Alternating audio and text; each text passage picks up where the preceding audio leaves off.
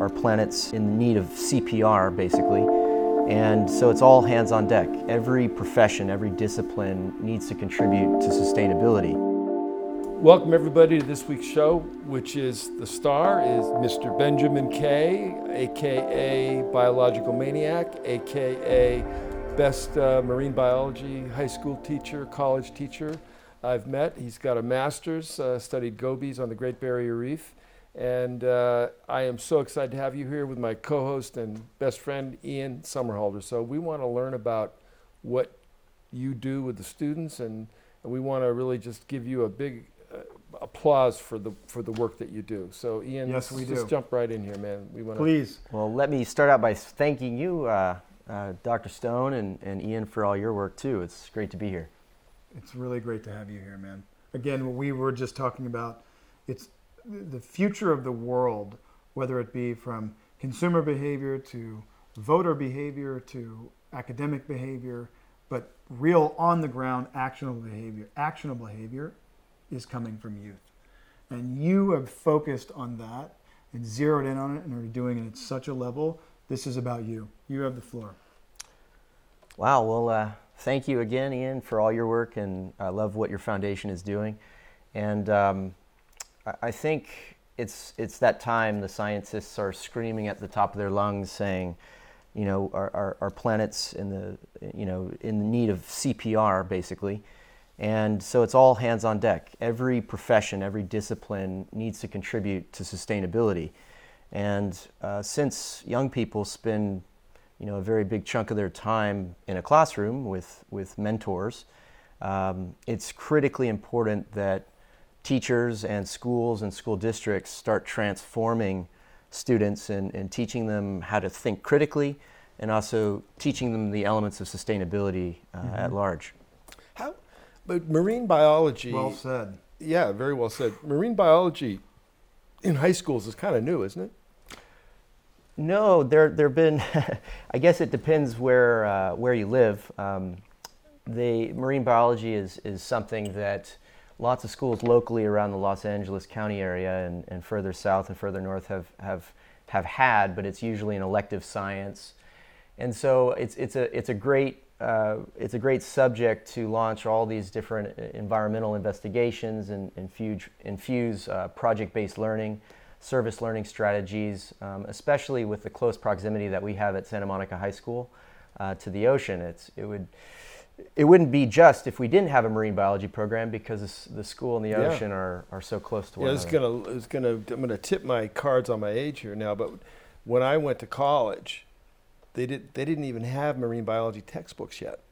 Really? Yeah, marine biology. I guess there wasn't. No, it's a very recent science. Wow. It really didn't get going until like the 1960s, is when marine science kind of kicked in. And my marine biology introductory class in college was a bunch of scientific reprints that our professors stapled together, and we would read science papers and talk about it. There was no textbook on marine biology when I went to college in the late 70s. So for me to hear, and I came and spoke to your class last week. That's why you're on the show now, because I was so. Actually, what happened is, at the end of the class, Ian, I said to all the students, I said, listen, I got this podcast. Who should I have on? Give me some suggestions. I wanted to know. And they all said, Mr. K, which is what they call him. Yeah. So here he is. And do you teach anything else besides marine biology? Yeah, I teach biology, environmental science, and I like to think that all of my classes have a kind of a sustainability theme. I'm very fortunate also to teach at Santa Monica College at nighttime. Yep. So I get a mix of all ages, and it's great to be with you know, the young kids at the high school and the older kids at the college level. He gets to see where they're going, and where they're coming from. So you have both sides of the spectrum. Actually, you have both sides of the rainbow, because hopefully below both of them there's pots of gold. You know. Yeah, but talking about marine biology as a new science, I guess comparing our ages, it's a relative thing. I was very fortunate to have a mentor in high school, a marine biology teacher, Ray Millett, who inspired me so much and got us out testing water quality and taking samples of things, going to the Ballona wetlands and taking a look at invasive species and degraded ecosystems, and that his class was switched me on to marine biology, and I took his class even though it catered to ninth graders. I was a senior at the time, and I took his class for fun because I had already been surfing and fishing locally, grew up in Los Angeles, and so I was already intrigued with the ocean, and then he just connected the dots with some of the scientific principles and the environmental service learning elements. And then I was off. I was inspired. I went to get my degree at UC Santa Barbara in aquatic biology. And then I went on to study in Australia for 4 years for my master's. Gobies, right? Wow. Gobies. But Yeah. while I was there, it was interesting because I was at UNESCO. I happened to be on Heron Island, Great Barrier Reef, and UNESCO was happening, and I walked into a room, and all the scientists, very prestigious scientists to this day, were all around a projector on the, a screen. A PowerPoint presentation was being shown on how coral reefs are predicted to all be bleaching and disappearing in the next 50 years. And this was back in 2001. And so that was a big aha moment where I started connecting, okay, science, there's components of that, we have vast degradation of coral reefs happening, and then slowly over the last couple decades, I've kind of seen just the perfect storm of all these global issues and local issues kind of interacting. So we've got Coming together in a really profoundly gnarly way. yeah, dire, very very gloomy forecasts again, and then to see the scientists coming and reaching these consensus, right, that they do, and they say, hey, we need to respond to the science in this way, and then to see their science systematically ignored has been really hard for me to stomach. And I've been Them too. yeah. I've been very pleased, though, that scientists, instead of just being objective reporters nowadays, a lot of them are taking it upon themselves to communicate their data with people and the media. And it's unfortunate, media has their interplay with what the science says, but I'm really happy that there are scientists who are just, let's cut to the chase. Here's the scientific report. This is what it says. Politicians, I hope you go make the right decisions. Here, media, here's a copy. I hope you represent this well. And I'm now going to go on YouTube and tell everyone exactly what it means. So this is kind of like the age of the new scientist, I think. And, Right. and Greg, you've done a tremendous job doing some of that work too with your books and papers. Thanks. Yeah, it has been, there's been a turning point in the last 10 years. And I'm on the board of the Woods Hole Oceanographic Institution. And Which is an amazing. Yeah. it's an amazing organization. It's famously where my favorite character, Matt Hooper in Jaws. Hooper! Hooper! More to port, Hooper! Went. I mean, he came from in that storyline. But, I've seen that institution just pivot.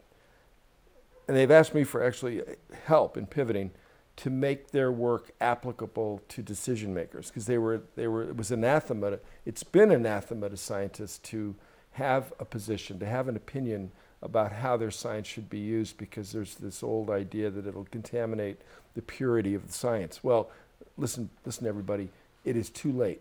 There's too much going on right now. We don't have that luxury anymore. Scientists need to get out in front of their science and tell the story the way it is and begin to direct where we're going to go. And with your students, you said sustainability, and I know you do don't you engage your students, like make them go out into the real world as part of their studies? And tell me about that. Engaging students is something that I've been trying to refine over the years and master, and I'm still not there yet, but I've got a lot of elements down, and it kind of, I draw upon some old quotes.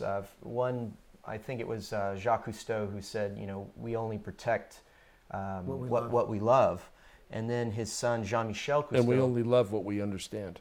And then, yes, exactly. And, Right. and then Jean-Michel Cousteau came along We and only says, understand well, what we see. Papa Yeah. Smurf, Well, we actually we protect what we understand, and so that's what I'm trying to do. I'm trying to reconnect students with nature by sending them out on field trips, going camping, going to the beach, seeing nature, experiencing, doing the science projects in nature, sending them out into the community to connect to community, and also bring in experts into the classroom. Can you give us an example, like one of your student projects? Oh, absolutely. I mean, we've done numerous projects over the years. One that really stands out, though, is we became very passionate right when I started my career about single-use plastics, and particularly in Santa Monica, the city had already kind of addressed expanded polystyrene, aka styrofoam.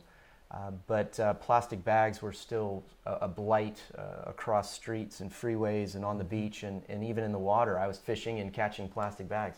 Jeez. And so our city was starting to think about things, but there wasn't really any profound wave of change that was crashing and pushing them, pushing the city council to do something. So the students came along and they started investigating the issue scientifically, which I always encourage my students to do. Let's try to understand the problem or understand the best solution to the problem using science. Let's investigate it scientifically, and then let's do science-informed healing of sorts. And so I like that, healing. Yeah, healing. And so we started investigating the number of plastic bags and various pollutants on our local beach. And that showed us, okay, this is ridiculous. The plastic bags are everywhere. And so the students said, okay, well let's do something. I'm like, well, what do you want to do? They're like, let's march. I was like, whoa, that sounds like a pretty bold idea. And here I was in my early career, not worried about anything, or I was in the honeymoon period with my administration and in the community, and so I really had free reign to do all kinds of things. And now I have to be a bit more cautious because there's a lot of liability issues. Right. But we started marching, and there was one march turned into 6 marches. Like advocacy marching. Advocacy marches, and the students with posters, huge signs, and signs. All of a sudden my students are filming it, and Teen Nickelodeon is out there, and the awesome. News and everything, and it turned into students donning costumes in City Hall in front of the city council and saying, we need to get rid of these plastic bags, and here's our data on what we found. And so it took longer than we thought, because the plastics industry and reps of the plastic industry, the American Chemistry Council, they came in, and there was Save the Plastic Bag Coalition. There we go. Save the Plastic Bag Coalition came in and threatened a lawsuit against our city if we were to move forward with a ban. And so we had to do an environmental impact report, and so that was really, it took some time, but the students stayed with it. They kept advocating, and to this day, city council members still come up to me and say, Ben, why we have this? We have a ban on single-use plastic bags, and we ended up being, I think, the 8th municipality in California to do it. It's because your students, came and really made it known what they wanted. Well, thank you. Congratulations. Thanks for giving them the ability to do that. I'm a facilitator, and I keep them. I try to define a bar, a standard of excellence for them, and hold them to that. But they really, at the end of the day, are the agents of change. I can get up and speak in front of city council, and they just nod, okay. But as soon as the youth get up there and they say, hey, here's our science, here are our data sets, this well, is, as an this educator, is you are a facilitator. You're a facilitator of the exchange of information and science to an open sponge-like brain that either has the ability to act upon it, or to be inspired by it and then act upon it. But then you facilitate their need and desire to do that. You give them the tools. So that, I think, for any teacher, for me, why I was so excited about this episode was for teachers out there, what you think about, so LA Unified School District, right? is something like 30,000 teachers or something. It's huge. I remember when we were doing a big thing with Thrive Market, we were giving memberships to Thrive to LA Unified. Something like teachers. over 1,000 schools. It's big. It's big. Yeah. Now, think about that's just in this area. Right. So imagine the amount of educators across the country who, for lack of better terms, have just been pounding the pavement and sort of beating their heads against the wall, trying to communicate this to their students and inspire them, right? Because with youth, it's about, like what we talked about before in our episode together, which is when you talk to someone who's young and you ask them, what is it that makes you tick? What is it that makes the sun come up and go down twice before you ever even knew time was elapsed? And when you find that thing, right? It's the why, right? It's the why and then the how. Yeah. And one thing that I forgot to mention, which I'm glad we're doing it on this one. Yeah. All any of us want, whether you're a scientist, an educator, an entertainer, filmmakers, whatever it is, all we want in life is to find purpose. Right. But purpose That's absolutely right. Yeah. think about it though. Purpose is an incredibly elusive thing. What is the equation to find purpose? Everyone wants purpose in our lives. I've found, and what I think the equation for purpose is when you marry skill with passion. So if you're passionate about something and you develop a skill set for it, you've ultimately found your purpose. Now there may be multifaceted levels of that throughout your life. Ian, it's porpoise. Porpoise, exactly. Sorry. Duh. But you know what I mean?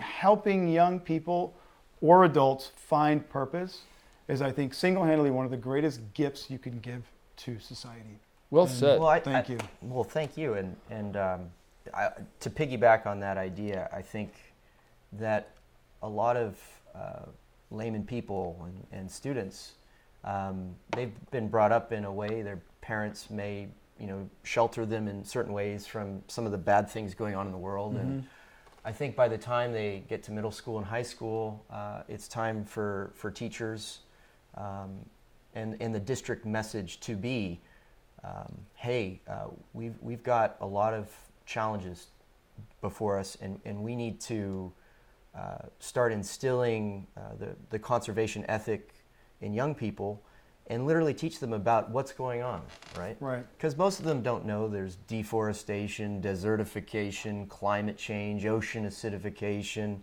ocean dead zones, climate change, overfishing, shark finning, and all these things going on and interacting. And then, of course, there's the political, the socio-political, economic factors associated with that. And it's just, it's a complex thing, but they need to understand what's happening because we can't fix what we don't understand, right? Right. And so my hope is that educators will step up. I'm hoping to get educators freed to teach about what's going on, and also put a big spotlight, at least 50% or more of the spotlight on the solutions to these things. We need the school district. 75%, which is what we were talking about. That's what you said earlier. It can't all be doom and gloom. This is about hope, right? This is about hope. Even this even this segment is about hope. Absolutely. But I have one bone to pick with hope, and Yeah. I You and me both.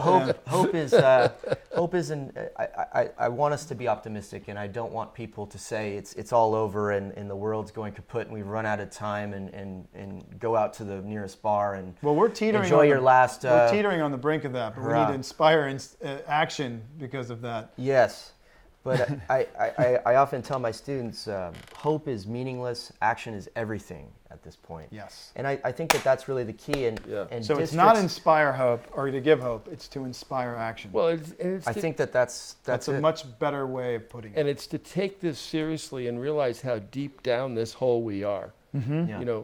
Okay, banning plastic bags and plastic bags happen to be, I think, 30 or 40% of the plastic that's in the ocean. That's quite a large percentage. So it's great to get that taken care of, but we've got to keep going, man. We've got to cut down on the carbon emissions. We've got to make sure that the seafood that we that we eat is correct. We've got to make sure the next coastal development that goes hotel is done the right way, all that stuff. I want people not to stop at the plastic bag.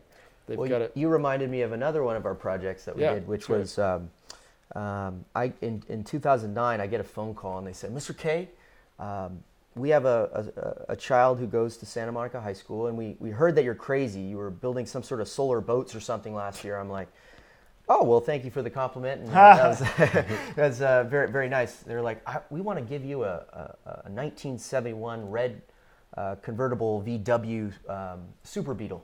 And I was like, okay, thank you. There's one condition. You've got to turn that with your students. You guys got to do some, turn it into a green car. I was like, okay.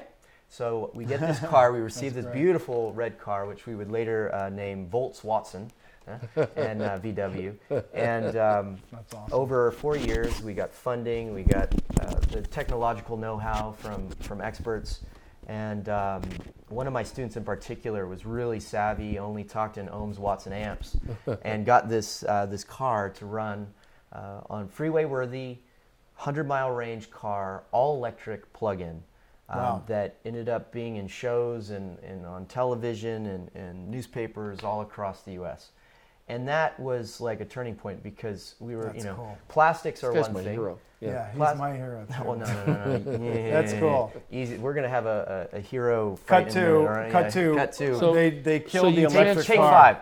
5. Yeah, so you transformed this car. And Well, I The didn't. students I didn't transformed actually. the car. Yeah, the students. You gave did. them the opportunity. I had no idea. I've never taught physics or anything like that before. I had no idea what I was doing. But, I learned that I could help in the, I don't know, you call it a producer, a production, helping connect dots. Facilitator. Hey, Yeah. I got a question for you. Yeah. Everybody always, one of the perennial questions is, what is art? And everybody's got different interpretation. What is science? Give me a definition of science, because you teach science, and we hear it all the time now that science is king, and we got to pay attention to it. And how for our listeners and even for me, I'm just curious, how do you define science? Well, I usually define the scientific method for my students, which is it's a way of studying phenomenon that occur in our world, and it's a system of thinking, and it's a system of protocols that we use to address our questions. And it used to be that scientists would be studying the natural environment and counting hairs on the back of some worm's rear end, and really, trying to understand ecosystems and how they work. And I've now turned science not just into a way to study nature, but also a way to understand the anthropogenic impact, and also using science to understand the best solutions to our ecological footprints. So that's my definition of science. It's a good one. a great one. One that I'll share with you that I'll give to people is I say it's a system of rules that keeps us from lying to each other. Oh, I like that. yeah. And it's a storytelling, really. A lot of young students and people come to me and say, "Oh, geez, I wish I could get a master's degree or a PhD, but it looks like so much work. I'm not smart enough," and all this kind of stuff. And I'm going, listen, all you're doing is telling a story, and you're telling it with a set of rules to make sure that the story you tell is truthful. And it's self-correcting in that sense. What do you mean by that? Well, if you do a study and you come out with a published result, I've taught my students that they shouldn't just accept that. Scientists check each other. Right. And it's that rule. It keeps us honest, like you were saying. So if someone's come out with something and they say something, climate change doesn't exist, well, it's upon scientists to check each other. Right. And we keep each other in check until we arrive at consensus. And once a consensus is reached, well, then that hypothesis now turns into a theory. And a theory, a lot of people think they don't understand really what theories are, but theories are, gravity is a theory, and we all trust that when we drop something, it's going to go down, and unless you're maybe out of your mind, maybe it will go down, but maybe some people see it go up. But Right. it's a way of understanding our world and also keeping it honest. I like that. Yeah, That's a really unique system of rules that, it's a system keeps us of from rules lying that to keeps each us other. from lying to each other. And yeah, it's amazing. and in this day and age, we have a lot of science. There's been a system of rules applied to telling a story about what's happening to our planet. And let's talk about the atmosphere for one thing. On the one hand, I can't believe that there's anybody that doubts the fact that we've sent all the CO2 into the atmosphere from burning fossil fuels and it's heating the planet up. It's all bullshit, Greg. It's such, The it's science such, is not finalized on that. It's a such theory. it's such a clear story. But on the other hand, to me, it's like a triumph of science because it's an odorless, colorless gas that is around us all the time, and the preponderance of people and leaders and everybody does agree and understand it. So that on the one hand, it's crazy that people don't get it, but on the other hand, I mean, it's a pinnacle of science because it's a hard thing you can't see it, you can't Yeah, smell it, amazing. you can't see it, but it's all carbon dioxide, which is the primary greenhouse gas. Of course, we know there's methane in it. Methane's even scarier because it's what is it? It's How many times? 20 or 40 times Times- more. What do you yeah. probably? It's 23 times 23, yeah. more potent in the first 20 years, I think, and then by the time you get up to 100 years, it becomes 83 times more More potent. potent. So it's there's lots of different things on the internet about that. Or sorry, I may have it reversed. I think it might be 80 some odd times more potent in the first In the 20 first years, 20 Goes down, yeah. and then The water vapor is a 20. greenhouse gas. You It know, actually, it has a short life, but it's a greenhouse gas. And one thing I've begun to redefine what the ocean is, and I tried it out with when I spoke to your class a couple weeks ago. I don't know if it's stuck or not, Ian, but I look at the ocean as being the whole hydrological cycle.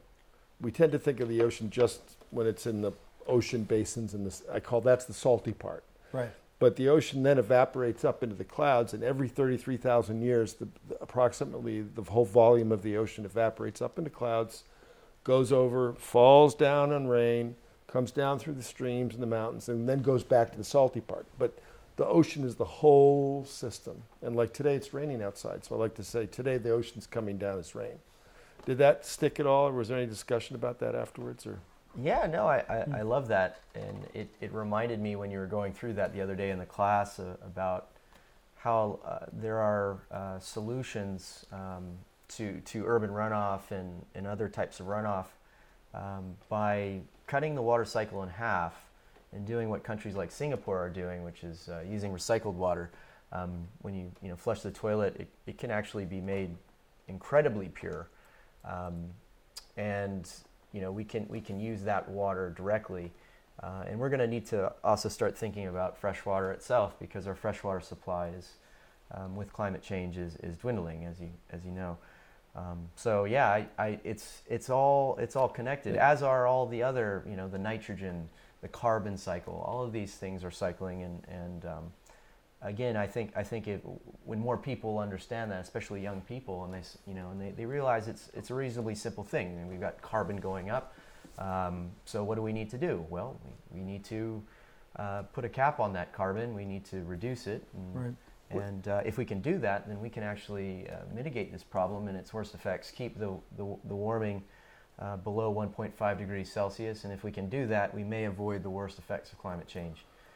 what's one of the most profound, happiest, satisfying moments you've had in your teaching career? If you could. There have been many. Pick one. Pick There've one been- or two, just there've been quickly. many. I'm just curious. But a couple years ago, I was so jazzed because You know what? yeah. Don't kill. I'm gonna have to see this in the edit. Yeah. I have a flood issue at my house. Okay. My wife and I live up in Malibu, Sure, and our generator's down and our power's not working. So the pumps Go. that I have, because all my drains are backed up outside. Should I You got to keep get talking? back to. No, you have to. Okay. So grateful for you, man. Thank you. Yes, thank Thanks you. for Why all don't we of it. just This isn't the last. And by the Hey, way, thank you, Ian. climate change means more unpredictable weather like we're having today. See you guys all later. Okay, And- take care, brother. Love you. Yeah, so just curious, as a teacher, which I think is one of the most important roles in society, we don't celebrate it enough. What's it like for you? What's it like inside? Tell me, give me some high points. I also want to hear about some low points. Sure. Well, there have been a lot of high points.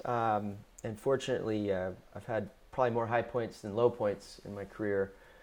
But there was a time a couple years ago when I had, instead of just having my Team Marine group do the real science, the real nitty-gritty science to get the data to affect positive change at, from the grassroots up or the top down.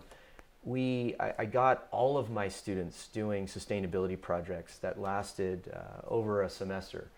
And so these were long-term projects where students had to select an issue that they were interested in that related to sustainability, investigate the issue using science, collect data, and then somehow learn from their data, leverage their data to affect positive changes in their school or greater community.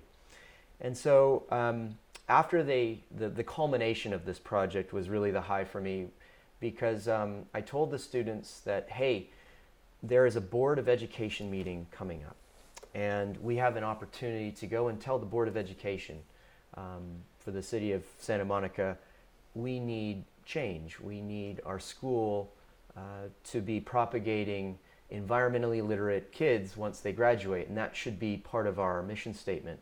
And I told the students this, and after spending 6-7 months studying their issues, they were all on board. They got it. They actually, more than just showing a film about the environment, more than me going on one of my environmental rants, which I've been known to do, and crying because of the war on science on the front page of National Geographic. The students were actually seeing that they could actually be part of the solution, a viable part of the solution. And they said, okay, let's take our science to the advocacy level. And we had 120 students and parents collectively show up to a Board of Education meeting because sustainability was one of the topics on the agenda. And we had, of those 120, 70 students and community members, stakeholders from the community, got up to express what they wanted to see happen within our school district. And when we got there, we had a plan, which was, okay, what do we really need? How do we, if we have 18 schools in our school district, we're not as large as LAUSD, but how do we get our school district to really do something meaningful that's going to be long-lasting and not just lip service to sustainability and getting it out. And so we said, hey, we have some common asks. We would like sustainability to be put in the mission statement of our school district so that every child who graduates and moves on from our school district has that conservation ethic and wants to be a steward and solve these crises that we see before us.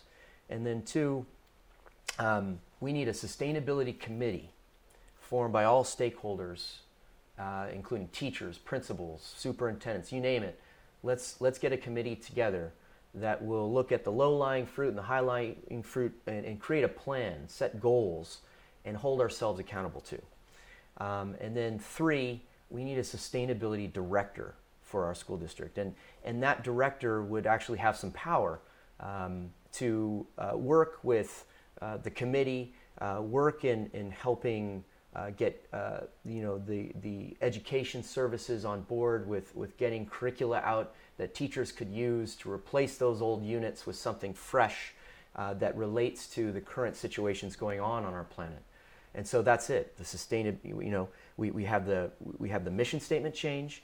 We've got the committee, and now we have someone inside the school district that's really helping coordinate all of these efforts. Do you ever get any pushback from like parents or anybody that you're like, hey, you're taking my kid into an area that doesn't agree with my political precepts?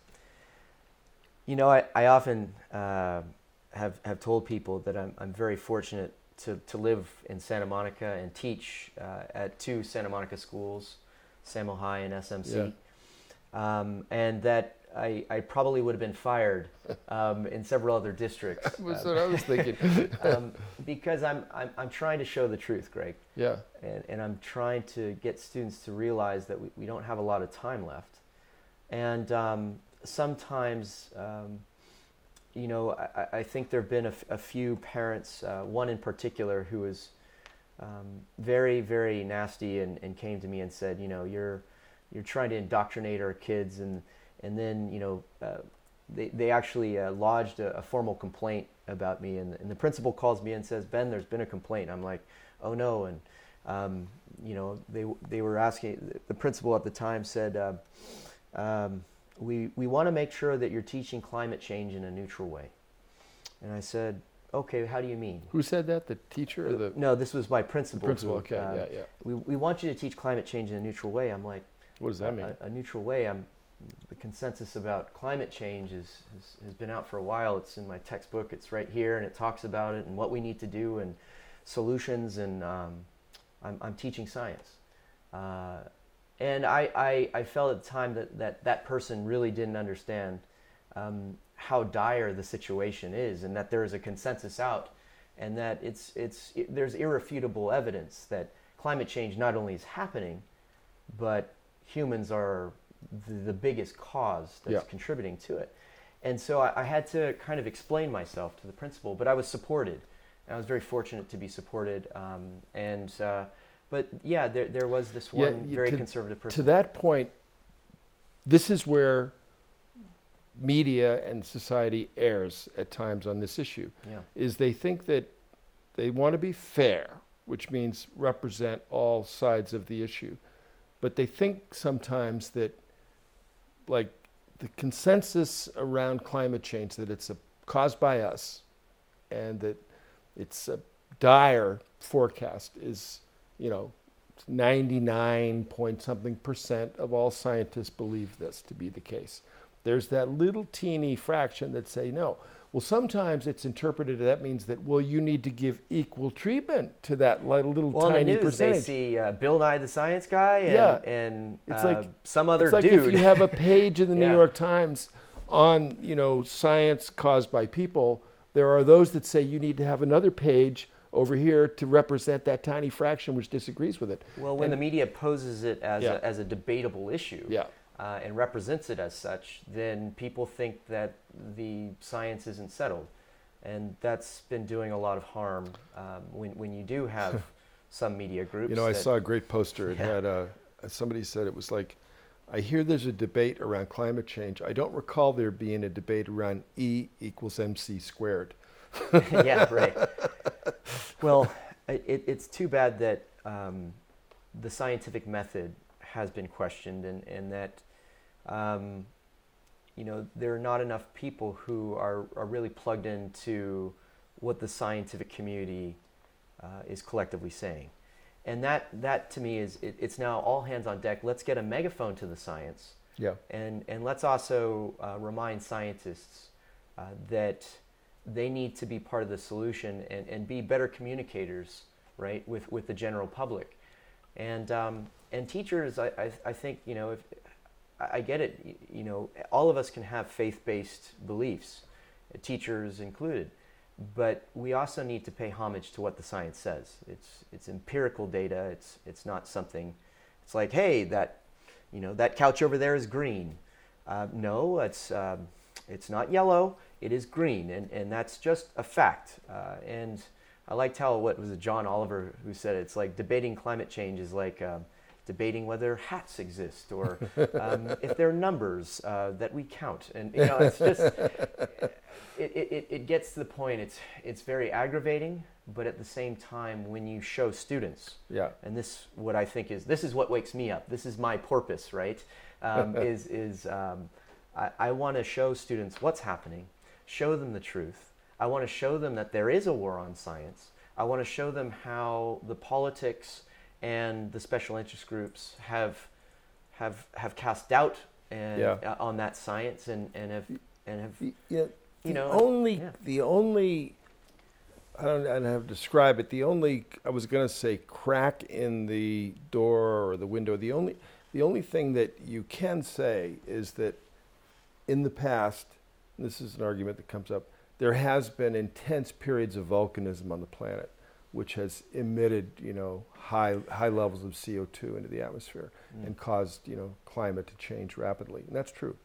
But that doesn't mean that what we're doing isn't true. But you'll often hear that argument put forward that, volcanism could do this. And that's true. Volcanism, as you know, can also cool the planet.